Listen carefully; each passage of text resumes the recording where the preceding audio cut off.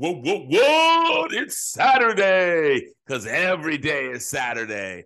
That's right. We're going to take a look at retirement. What are people doing? More people are retired right now than any time in history. People don't have jobs and they don't want jobs. We're going to take a look at what that looks like. We're going to talk to people, find out, do they enjoy being retired? Do they enjoy not going to work every day? Do they enjoy things that they're doing outside of work? Are they fulfilled? The whole gamut of things we're going to look at. We're going to find out whether they're traveling. Do they miss people they used to work with? Do they miss their jobs? That's going to happen right here on this podcast from the Bath Network. That's Bulldog and Friends. I'm the host of this podcast, and that is Every Day is. Let's go right now.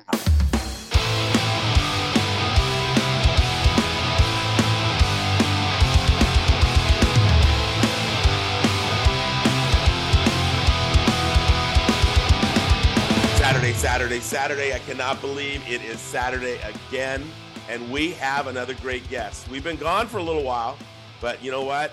The heart grows fonder as you wait for something great to happen, and that's what we got today. We got a great guest for you today. Let me tell you a little bit about him. Extraordinary young life leader, over 40 years, husband, father, grandfather, drum roll please, great grandfather. You would not know by looking at this guy. Played in two Rose Bowls for UM, 60 and 61 trombone. Now, he's back in his state of Washington, the great state of Washington, the great Joe Kempston. Welcome, Joe. Thank you, Todd. It's nice to be welcomed, man. Good to see you. You are a legend in so many places, but especially where we were at the same place together in Monterey Peninsula. Fabulous job leading our young life there and group of people. So again, it's great having you on. Thank you. It's really nice to be asked.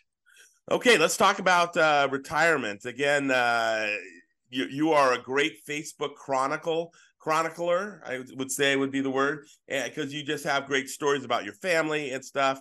But tell us a little bit about what you did for an occupation before you retired. Okay. I got my MBA from Stanford and my engineering degree from UW. And when I was 29, I was working in those fields, but I had been a volunteer young life leader for about 6 years. So I joined the young life staff when I was 29 in what is now the Silicon Valley, Sunnyvale, Saratoga, that area, Santa Clara. And I was in a couple of two or three different locations, but ended up in Monterey and retired at age 62. Wow. Now, real quick, tell us about, because I grew up in San Jose. I don't know if you knew that. We've talked about that before. What years were you in San Jose area, Santa Clara, that area?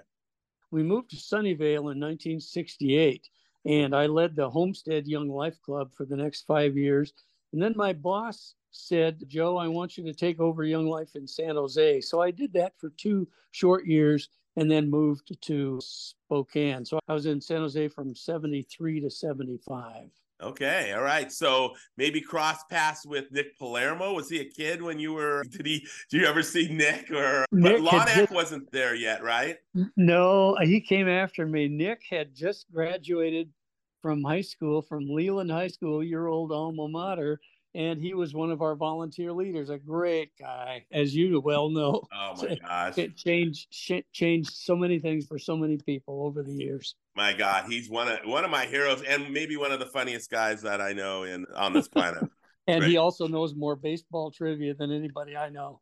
Yeah, you don't even get started, and don't wear a Dodger hat anywhere within 50 miles. All right. Tell us a couple things you miss about your job. What are the things that you miss from your old occupation? That I miss. I think I miss the ongoing teamwork with the pals that I always led young life clubs with. But I don't miss going out in the evenings now in the winter. I like staying home, always did. I think that for me, young life was all about relationships and friendships and Jesus. And I just do those same things today, except with a different age group, more with people from probably 20 to to about my age. I focus on people, and that's what I did back then, and that's what I continue to do. So that part of it hasn't changed for me. Yeah, it's such a great, as Christ's ministry was a relational ministry and spending time with people and having that right to be heard. And you did that so well. What I saw here in the Monterey Peninsula of just being there for people, having those relationships with people, they are so important. I was talking to Lonak the other day, and we were talking about different relational things. And his thing is that we're never going to stop doing those things. Those are the things we do. Those are who we are, and that's the way Christ has made us. And so I love it that you're still doing those things now. Yeah, it's a privilege. Sounds like you spend a lot of time keeping in touch with people. Do you keep in touch with a lot of those old buddies from when you were working in Young Life? Yeah, there's about 15 or 20 of them that I spend regular time with, either not so much personally anymore, but more via the phone or Facebook or texting or that kind of thing. And also, there's probably I probably keep in touch, pretty close touch with about 100 kids that were in my Young Life clubs through the years, going back to 1968. Wow. So that's a kick in the pants. I'd say a day doesn't go by without me being in touch with one of them. That's great. That is so fabulous. I know that. I love that part of it too, is just being able to, and I think I know for all the ills that people have about social media and stuff, I just think I've been able to keep in touch with so many people, just see their faces. And when you see their faces, you like give them a call or text them because God puts them in your mind. So I think it's great. Let's talk about travel. So many times that retirement and travel get commingled, and I love that. You've done a ton of traveling. Tell us a little bit about your travel.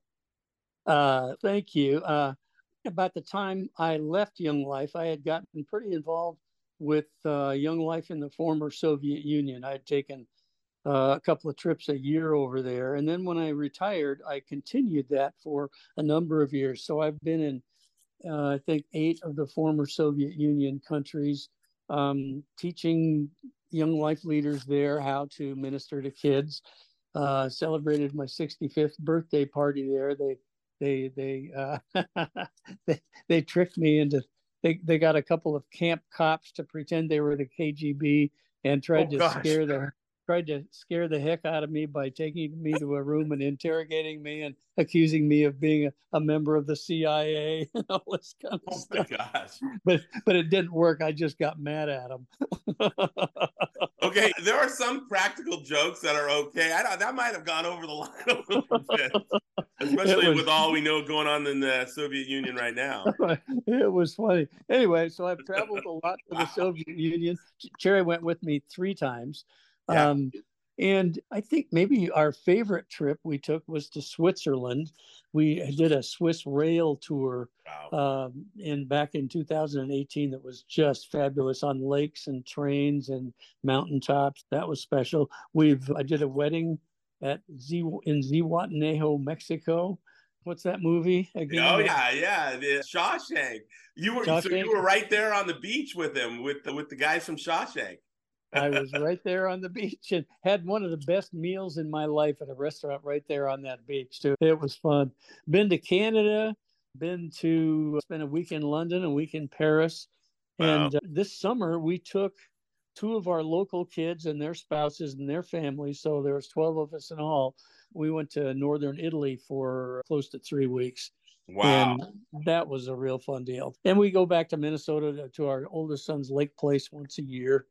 So there's been some fun travel involved. That's great.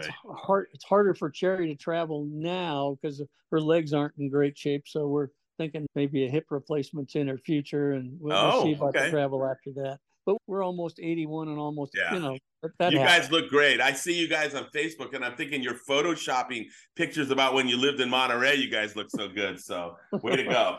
Good, clean living. I love it. And again, travel is so important, and you do it when you're younger, but you guys never stopped. I love that about you. All right, give us a typical day in retirement for Joe Kempston. Okay, I get up early. I get up at 5. I mean, I'd like to sleep longer, but I just wake up then and make myself a cup of coffee, sit in the living room, and try to not wake my dog up. And then I read the 1-year Bible. Been doing that since 1996. Cliff Davidson got me into doing that, and I've done it every year but two, and I really love it.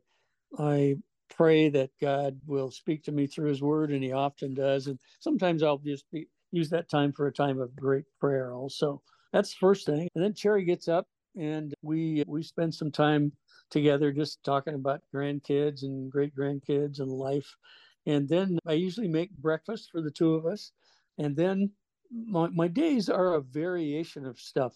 I lead a men's group on Thursday morning, have done that for a long time now. And sometimes I'll spend an hour in prep for that. Sometimes I'll do some writing. A few years ago, I wrote a little book called A Kid Named Joey.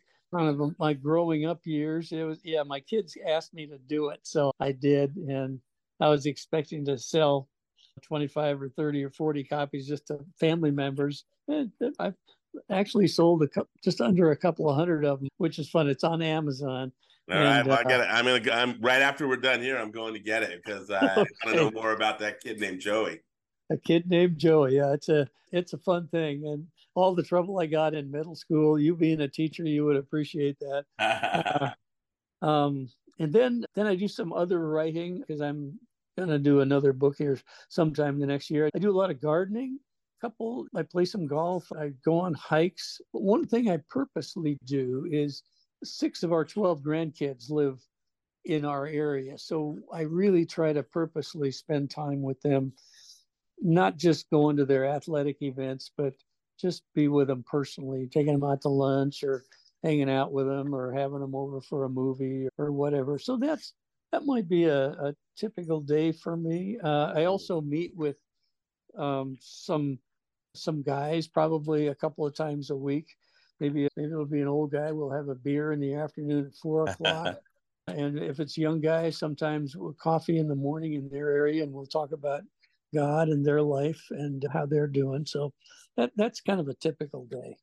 I love that. And that seems a very full day. And somebody told me this one time, if you were a busy person, whatever you were busy with, you being a relational person, meeting with people, you will do that the rest of your life. It may change who you meet with and but you will always spend time doing that. And I've seen that in so many people, especially it sounds like a great day. All right, if you could start a new career, not that I'm saying, Joe, go out and get a new career at 81, but what would that be? If I had a new body, I would enjoy being a landscape artist or something like that. Cherry has always had great gardens since our Monterey days, and she's the brains and I'm the brawn. And so I do the wheelbarrow stuff, dig the ditches, replant the plants. Can you move this plant over here? Okay. You want to make sure you see that plan before you start digging holes. Yeah. So maybe in heaven, God could use a guy to plant somewhere. That'd be me. You'd be one of the great gardeners. I like how you said the landscape artist. I just call them gardeners, but you could call them a landscape gardener. Up here, we call them mow, blow, and go. Exactly. That's great. I love how rich your retirement has been, great grandkids, all these things. What if anything has been difficult about retirement? Where you think this is a little different than I thought, or Todd, I honestly have not found it difficult. It is true that we moved to a new place like the week after I moved back to the state of Washington from Monterey, not too far from where I grew up. We live in a beautiful little place called Gig Harbor. And we bought kayaks and stuff and used them a lot. And we were here with family, and we moved up here because one of our daughters was here, and then our son moved up the next year. So I honestly have not found anything about retirement to be difficult. I love the fact that I can be in charge of my own schedule and my own priorities, and I can decide with some guidance how I want to spend my day. And I really like that. I think that's great. I love that about retirement so far. And I'm just a baby steps into it, but I do love that part of it. Joe, if you could give us some words of wisdom about retirement to people who are thinking about retirement or who are in retirement now, people like me that are just starting out, what would those words be? I would say, and I've thought about this a lot, there's a verse in 2 Corinthians 4 And it says, so we fix our eyes not on what is seen, but on what is unseen. Since what is seen is temporary, but what is unseen is eternal. And I think also about what Jesus said about don't lay up for yourselves treasures on earth where all kinds of stuff can happen to them, but lay up for yourselves treasures in heaven. What would those treasures be? It's a relationship, one with Jesus and one with people, and or many with people. And I want to invest. I would encourage people to invest their lives in others. Ask the question every day: who can I help today? Who could I encourage? Should I make a phone call to somebody? Should I write somebody a note? Is there some job I can do for somebody? Those are easy questions to ask because it's easy to serve. And so that's kind of that. I think when I retired, I asked a friend of mine down in Monterey if he had any advice, and he just said, stay out of debt. And then he said, don't spend your money on stuff like new cars or a cabin somewhere. Spend it on experiences. So that in the real that's a real short answer, but that's what I'd say. I think that's great. Again, in my short time being retired, I found that experiences and meeting people and kind of investing your time in people is much more the profits or the time that we do that is just much more valuable to the Lord and to us. Kathy's has been great. She's met this fabulous group of friends that play tennis, and she's going. I met some guys at golfing, and then we met some guys at church, and so all that is gone. So I appreciate your time, Joe. I know that you got lots to do. I would say one more thing about what I remember about you and great thoughts that I have about you is, number one, your smile. You were always a guy that had a big smile and was inviting to people, that you were approachable. I saw that. And then I just saw your dedication to kids. You're talking about making breakfast for Sherry. I remember those times hearing about these phenomenal breakfasts that you would make for campaigner kids in the morning. And the great Dave Moynihan started doing that when we were working together at club at Pacific Grove. And just to that person, I really appreciate your Facebook, the things you say on Facebook, whether they are something that has meaning to me or that was just a fun recollection of something you guys have done. That trip to Italy was great. Gelato and pizza, all that is phenomenal. So again, thanks for being on with us today. Todd, you are totally welcome. It was an honor. Take care. Right. Again, thank Joe Kempston. If you're ever in Gig Harbor, just find him. He'll go to his house. He'll make you breakfast.